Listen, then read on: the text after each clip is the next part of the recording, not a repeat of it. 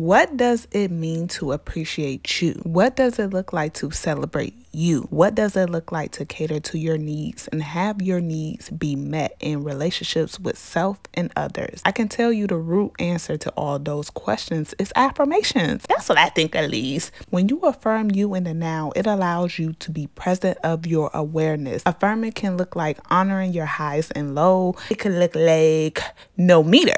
Affirming who you are can look like understanding your character, standards, values, and purpose. Baby, your characters are traits that represent who you are. What is your best trait you love about yourself? Answer that for me. Your standard is a quality norm that reflects your character. A standard can be taking care of your body by working out, eating healthy, or meditating. Child, values is rooted in your beliefs, period. What you believe, baby, is often the things that you consume. What are your major consumptions? Or in other words, what takes up most of your time? The answer to those questions can suffice or demean your standards, which in return shape who you are. Your character, baby. To top the icing on the kitty cake, red velvet or chocolate or vanilla, baby, purpose affirms your skill. It is being on this earth by working, striving, or thriving in the things plural, that are natural to you. It is your mission in life and whatever that means for you.